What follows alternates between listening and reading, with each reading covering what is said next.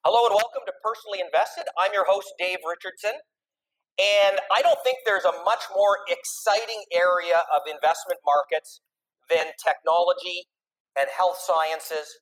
It's an area of particular focus for investors throughout the pandemic, and now as we're moving past the pandemic. And so I'm really pleased to be joined by RBC Global Asset Management's leads in this area, Robert Cavallo and Marcello Montanari. Guys, welcome to the podcast. Yeah, great. Thanks for having us. Thanks for having us on. So this, as I said, this is an area that draws a lot of interest, particularly for new investors. But you know what's happening all around us with respect to technology and what we've seen with the vaccine and all the things around what's going on in medicine and pharmaceuticals. And all these areas are really some of the most exciting areas of life, not just in investment. And you've managed to land in this fantastic place.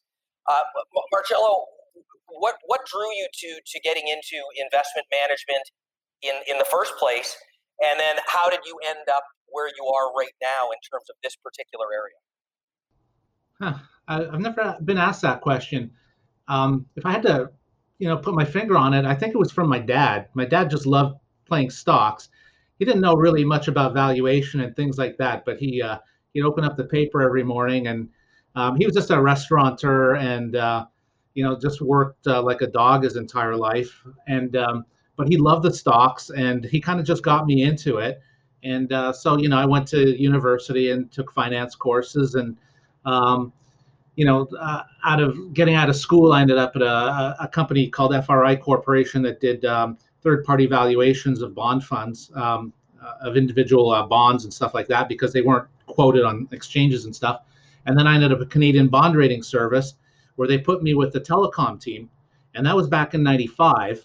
So that was kind of at the beginning of the internet, right? And so they kind of put me with the telecom team. And I was fortunate because a Canadian Bond Rating Service, which is now Standard & Poor's, by the way, management teams come in and they're very open with you because they share a lot of non-public information. So it was really beneficial to be there because I met a lot of telecom people who were really smart, and the way they were talking about the internet and how it was coming about was really. I was so fortunate to be there. And so I moved from Canadian Bond Rating Service to RBC in the Montreal office. I'm originally a Montrealer. Bonjour à tous. So they put me in telecom, and then they started adding sectors to it. But it was always kind of telecom into tech, software, and stuff like that. So that's how I ended up here. And so I was kind of at the epicenter of the tech bubble because I started RBC in '97, and so I kind of watched the bubble go up and was kind of part of it, and then watched it come down and managed to survive the whole experience. And so that's kind of the genesis of how I ended up here. Over the years, I've taken different mandates from the firm and stuff. And back in 2016, when Ray Mawhinney was retiring, I'd actually been doing a lot of Canadian stuff at that point. They basically said, "Hey, do you want to come? You want to come back and do tech?" And I said, "You know what? I'd love to do that." So that's how I'm here. Wow. And so what part of Montreal did you grow up in? I grew up in Dorval. Dorval. Wow. So I grew up in Beaconsfield, which is I didn't even know that coming into the taping. So that's interesting. Yeah, oui, bonjour à tous nos amis à Montréal. Yeah, for sure. We'll do a French version of this and on a replay. But that's like that's just so amazing. So you were right there at really the start of all of this. Yeah. And does that shape your view of where we are right now, or does it make you more skeptical when we get into a period of enthusiasm like we have right now, or does it allow you to just see that where we are right now is just so dramatically different, so much past where we were in the 1990s, that you see the opportunities? Yeah, well, I think like I've said before, I think it is very different. Back in the bubble, like everything was brand new. Like we use a lot of mental models here, and one of the ones that we like to use is something that was coined by a gentleman named Michael Mauboussin called "fill and kill." And what the idea behind that is that you have whenever you have a whole new ecosystem, what happens is that speciation follows, which is all these species or entities come in to fill up the ecosystem, and um, and basically it kind of overcrowds the ecosystem, and it gets to the point where the system can't handle that many new entities. And it's happened in every industry. You think of, from hard drives to automobiles. There used to be like 85 car companies in America, and now we're down to basically two and three if you consider Chrysler American anymore. But anyway, so back in the tech bubble, it was a brand new ecosystem. No one had ever seen anything like this before. So you had this flooding of ideas and companies come into it, and you kind of had to step back and say, like, most of these things are not going to survive. And that's exactly what happened. So you have this, the ecosystem gets filled, and then it goes through a killing process where they basically thin out the herd. So that's what we had in the tech bubble. Today is much different because these are very well-seasoned companies with real revenues, real returns, uh, real business plans, real products, like you name it.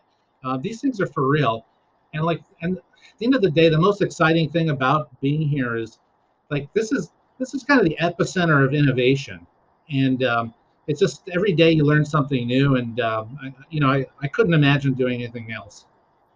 Yeah, it really is an exciting space, and we should get Rob in. I'm assuming, Rob, you grew up in Point Claire, right in between us, or are you from another part of the country? Yeah, close enough. Yeah. No, I'm born and raised in Toronto. I took French immersion through school, so I don't know if that counts, but I'm a homegrown Torontonian. So we can do the French podcast later. But how did you get into investing? Is it a similar story or something different? Yeah, I mean, maybe not quite as exciting as Marcello's, but I also took finance in university, and I knew I wanted to do something in the finance field. I wasn't sure exactly where and what that role might be. And a few years after school, I realized that where I wanted to be was in equity research. So I actually started my career on the capital market side, where I spent a number of years doing equity research, which, if you're curious and a know-it-all, there's not many better jobs out there for you. So it was a great experience, covering a range of sectors in Canada. So I started doing a lot of research on the consumer side first, and then eventually, actually, pretty quickly, actually moved over to technology. So I spent a lot of time doing technology as well as doing some healthcare technology. And eventually a spot opened up on the buy side. I knew eventually I wanted to kind of move to, to the asset management side of the industry, and luckily joined the team at RBC in 2012. I originally started on the global equity team, so working with George Lewis, the former head of wealth management for the bank, and I was focused on the consumer and healthcare side of the industry, or of the market, just given my background. And similar to Marcello, I work close with Ray Mawhinney, and in 2016, the North American equity team thought it'd be good to put myself with Marcello, just given our complementary but diverse backgrounds, and kind of take over the full responsibility for our healthcare and technology. And we're both Italian portfolios. We're both Italian, so it made sense to pair the two of us and separate us from the rest of the team. So that's where the expertise in high tech lies. I think we were all influenced by Ray Mawhinney through our careers. We obviously miss Ray. Maybe he's even listening, so we'll hope for that. But Rob, let's start because of your expertise in health sciences. The vaccine. And the development of the vaccine that we've seen through the COVID crisis and the speed with which it was achieved, is that something that surprises you, or something that having watched this and watched technology evolve in that area, Is it something that you thought was a possibility? No, I mean, I'll be very happily to admit that I was wrong. I thought that I was more confident that we would get to effective treatments or effective therapeutics as opposed to effective vaccines. I thought the timeline would be much longer. So I'm very happy to have been wrong by probably about a year or so. I thought it was going to take an extra year versus what it actually did. In hindsight, I can understand why I was wrong. I mean, one, there was no real historical context for something to happen as quickly as it did, and two, I just completely did not appreciate the power of an industry coming together, and just putting everything out there and being able to get something to market as quickly as they did. I very much underestimated what that ability was. Thankfully there was a lot of companies out there with some vaccine expertise and new technologies that were sort of working in this field. So there was, wasn't necessarily a start from zero, but completely astonished and beyond impressed about how the whole vaccine story came together. So let's talk about let's focus more on say the last year in this space, because it's been a pretty amazing story in terms of COVID hits. Many people are sent home to work from home instead of working in the office, and you really start to see how the evolution of technology, the internet, Wi-Fi, everything comes together to allow basically the world to keep going in the midst of this global pandemic. And as you look at it, Marcello, when we were first, and it's pretty much a year ago today that we were first put into a lockdown, and the first travel restrictions were placed on Europe. Are you surprised at how easily we were able to adapt and take in these technologies and use them to continue to work and be productive? I don't know if I guess I'm surprised at the speed that we managed to do it more than anything. But I think these technologies had already set us on a path where we could do all of this. And what the virus did was really just kind of pull everything forward. And I mean, I know there's nothing new in that because it's been repeated enough times, but like just about every single trend that's supported by this technology has been accelerated by the virus and the pandemic. So no, it doesn't surprise me, but the speed that we did it, and the fact that the companies involved, managed to get through the pandemic as well as they did is just very impressive, very impressive. And it's just like I said earlier, this is like the most innovative part of the economy. So it's just kind of ingrained in everyone who's involved in it to basically solve problems, and I think that's what happened at the end of the day.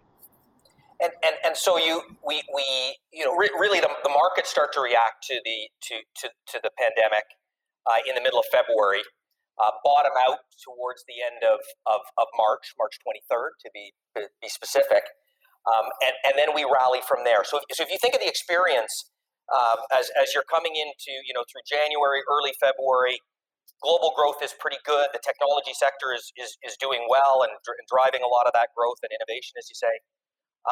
How do you manage? What were you doing through your portfolio as you move from pre-pandemic through the crux of the market crisis part of the pandemic, and then position the portfolio coming out to take advantage of how technology helped the world manage through the early stages of the pandemic?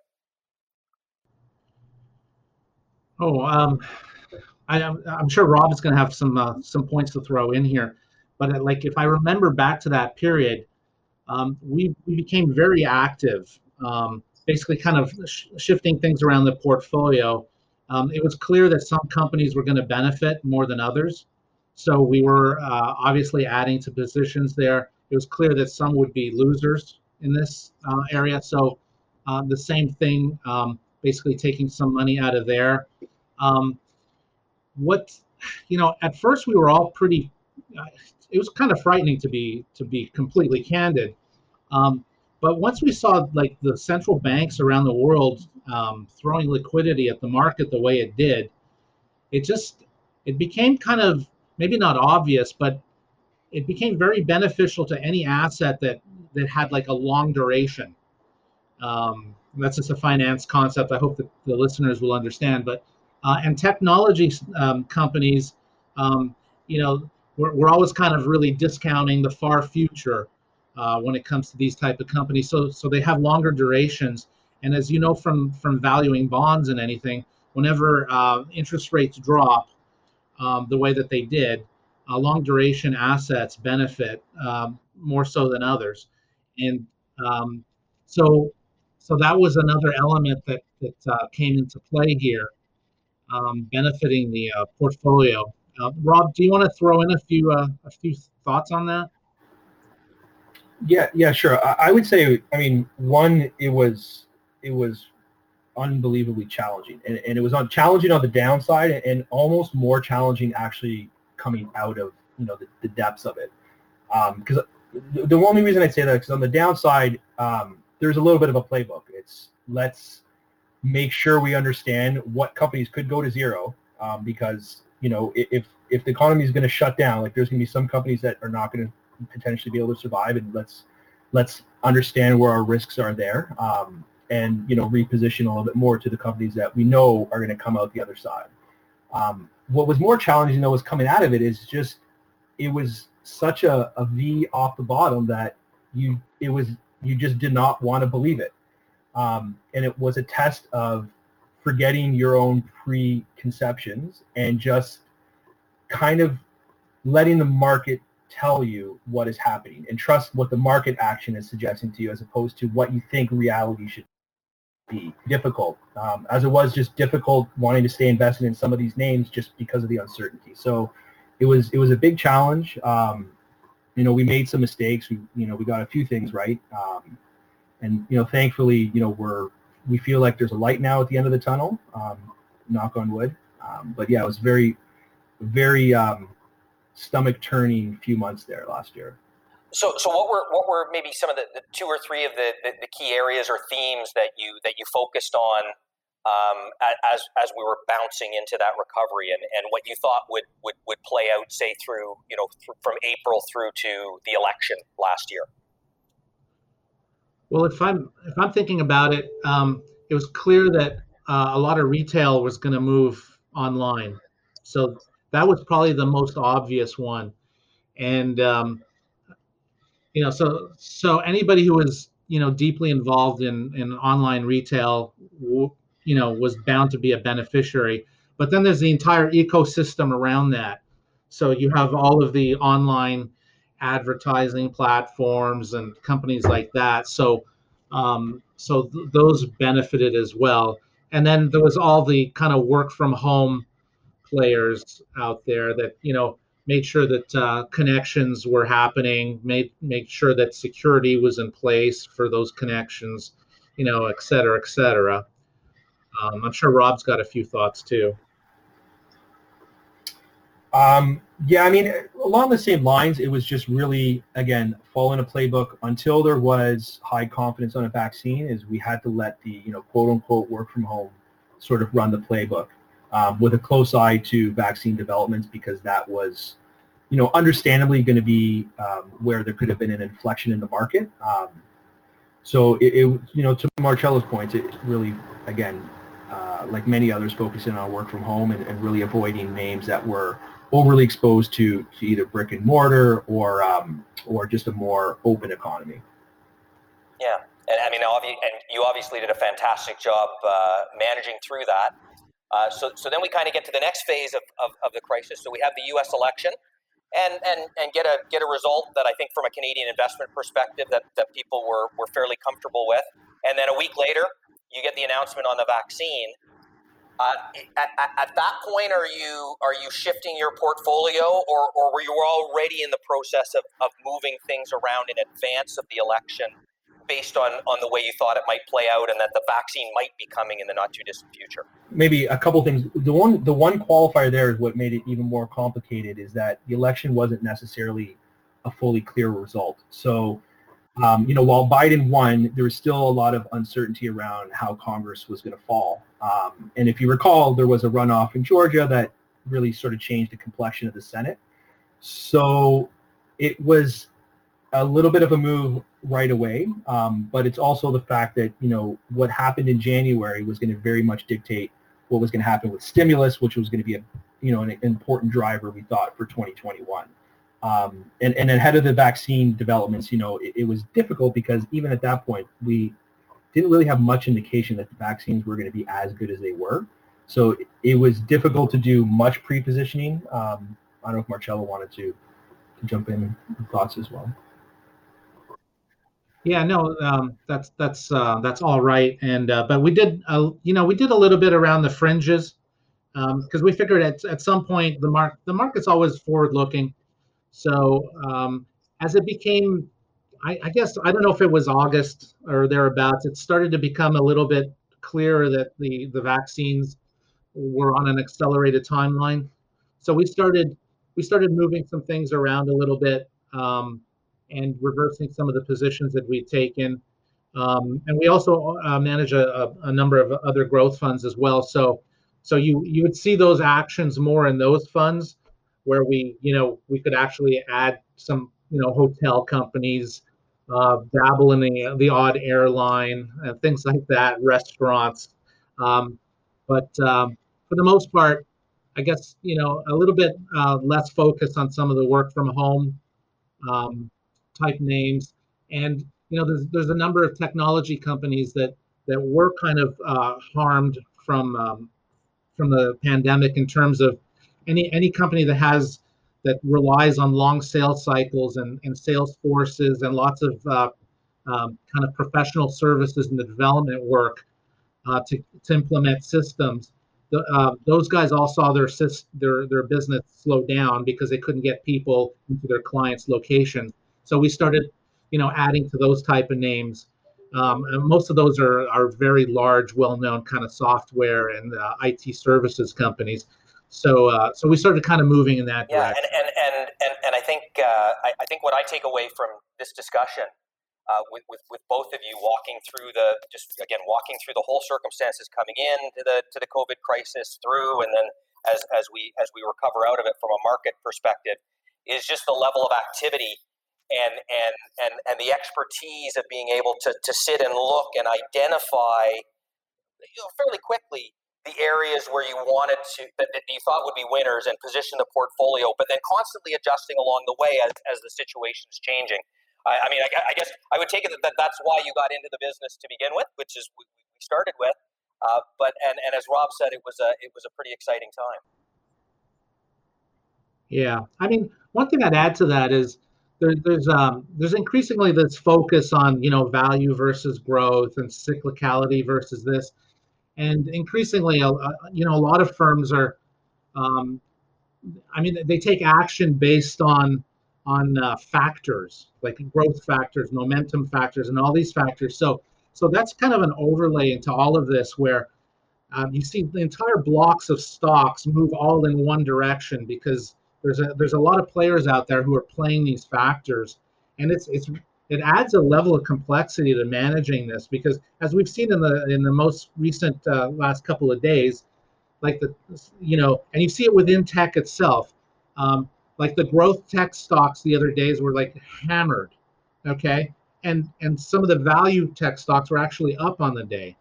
At the same time, some of the reopening trades were up very big, and then yesterday was the exact opposite. All the growth tech stocks were all up together.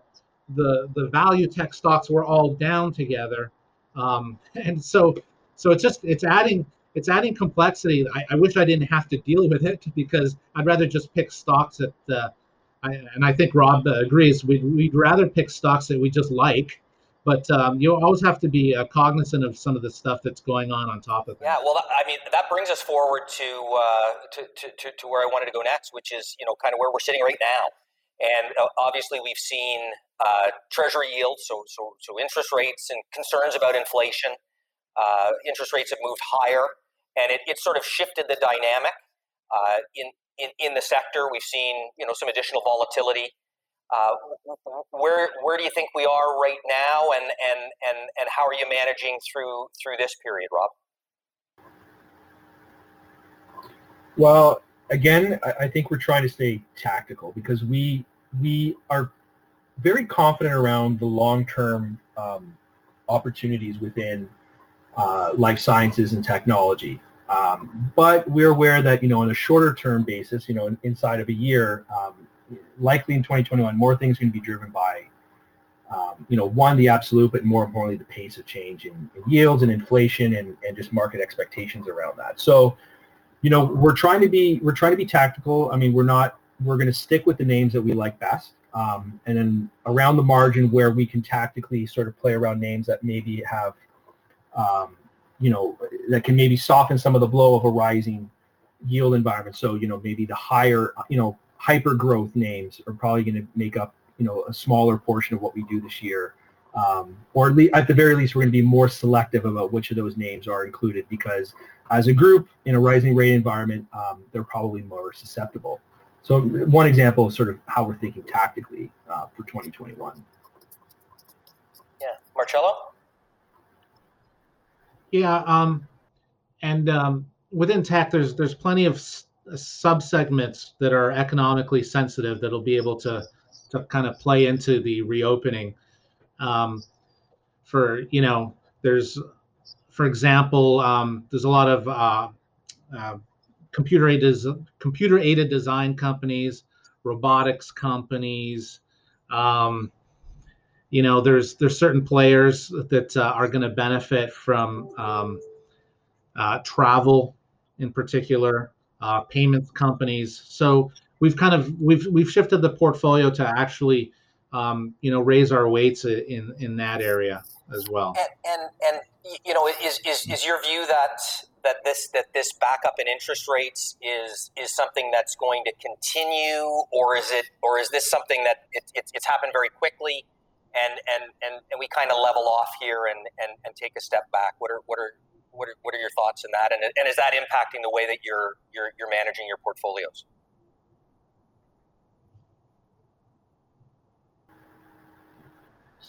Rob, do you want to handle that one, or? Yeah, I can start, and then feel free to come in as well. So I'd say one thing, the way we look at it is we're not macro experts. So to come out and give point estimates of where we think rates will be at the end of the year, we think is a bit of a fool's game for our perspective. But we think that the upward pressure we think the pressure is probably to the upside.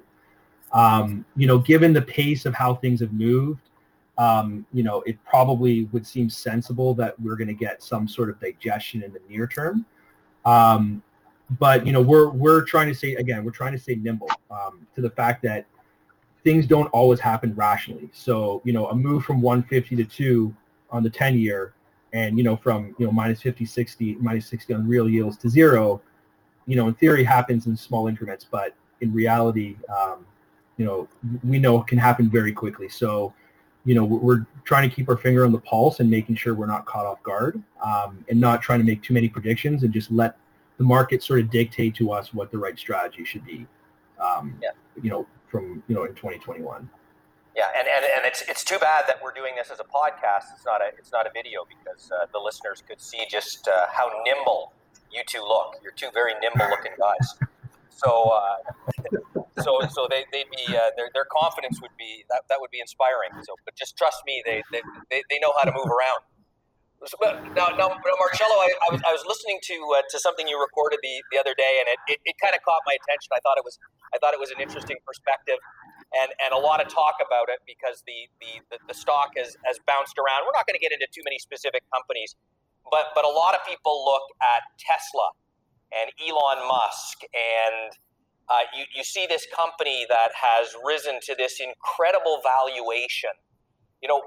What lesson do you think investors, just an average investor, can learn from the experience with Tesla, and what do you do with that, in your opinion, from an investment perspective? Well, I mean, I think you'd mentioned it earlier. Tesla has become the kind of the poster child for electric vehicles. So, um, so my hat goes off to Elon Musk for taking the lead there. What he's done there is quite something. But again, coming back to my earlier point of fill and kill, whenever you have a new ecosystem, you have a whole bunch of species that come in to fill the ecosystem. And Tesla was the first of any significance. But now you've got a lot of big boys coming in to play the game as well. And Volkswagen is actually the largest manufacturer of electric vehicles right now, and it's just people don't really realize that. And the one lesson I would say, share with investors is, you know, imitation is the what's that phrase from Peter Lynch? Imitation is the sincerest form of battery. So, so we're getting to this place now where a lot of big boys are showing up to the game. They know what they're doing. They're not stupid. Volkswagen knows what they're doing. Chevrolet, General Motors knows what they're doing. And again, coming back to tech investing, nothing hurts a tech investment like a lot of competition. And this is not small guys showing up to the party here. These are big guys. So, we'd rather just be very careful around Tesla. We don't own it at the moment. We think that if the sentiment changes because of the valuation, and I forgot to mention it, I'm not sure where it stands today, but a couple of weeks ago, Tesla was worth more than all of the OEMs combined. And Elon's done a great job of he's brilliant at adding S curves to his business, even if they're not there. But he's brilliant at it. Oh, we're a car company. Oh, we're a truck company. We're an SUV company. Oh, we're a battery company. Oh, we're going to be selling insurance. So he adds all these S curves and he helps keep the dream alive. But like I said, competition is coming. The stock is very dependent on sentiment, and when people are able to see the market shares start to shift, and Tesla's going to go from 100% market share to something lower.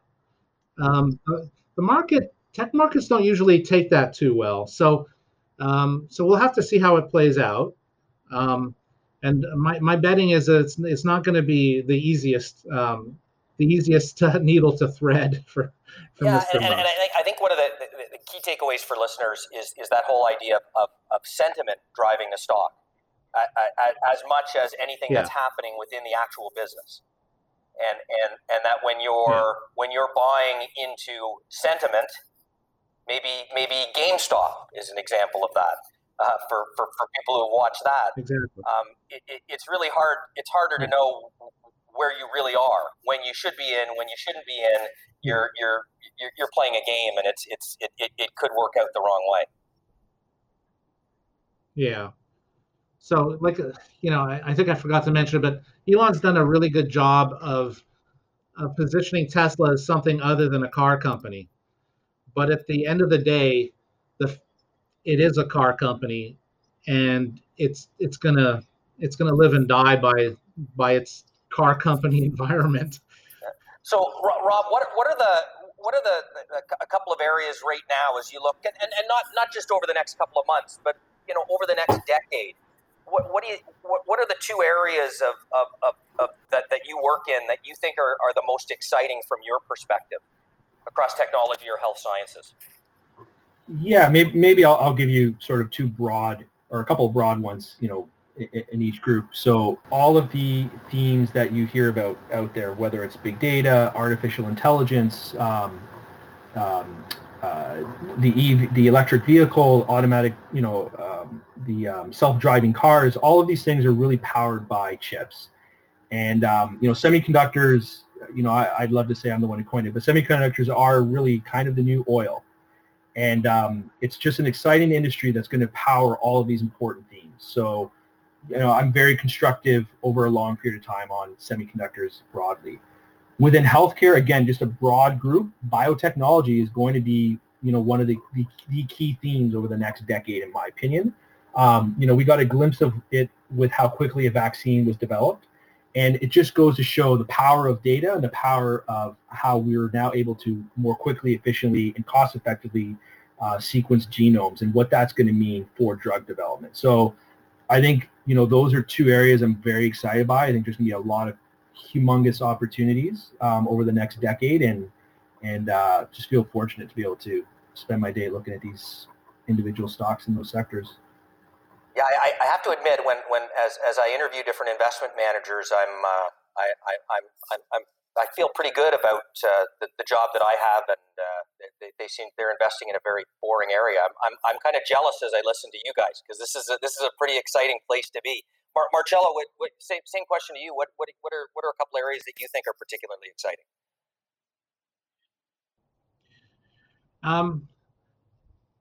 I would say I'm still really bullish on kind of the digital transformation of enterprise. If there's one thing the pandemic showed, it was kind of like that classic Warren Buffett line about, when the water recedes, you get to see who's swimming naked. And I think what the pandemic showed was you had a lot of companies that were dependent on third-party retailers to move their goods. And they woke up one day and discovered that all the malls were closed. And they had no way to sell things. Or if they did, they were highly dependent on Amazon. So they quickly realized that they needed to basically have an avenue to digitally interact with their client base.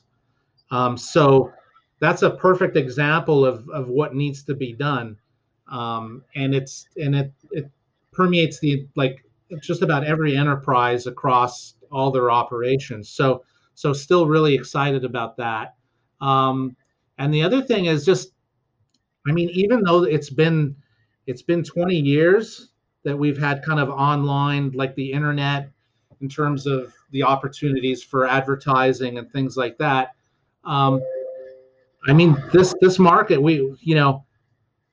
so internet advertising has now exceeded television advertising, but TV is now, for the first time ever, has actually started, TV advertising starting to roll over. And for years we were expecting that to happen, and it didn't happen, and now it's starting to happen. So it might bounce back now that we get back from the pandemic, but so that money is shifting, and it's going to shift somewhere.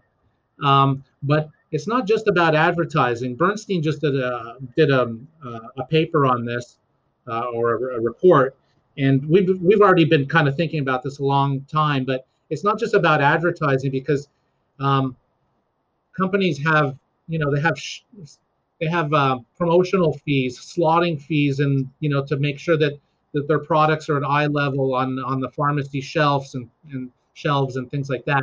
So all those promotional dollars are shifting as well, and you're doing this, and it's benefiting a number of companies that have just absolutely incredible operating leverage, where they're getting like 80 cents on the dollar falls to the bottom line, and they're already at scale. So as more and more of this money kind of shifts over, I think these companies are already gigantic, and I just think they're getting bigger. Wow. Well, guys, thank you very much for your time today.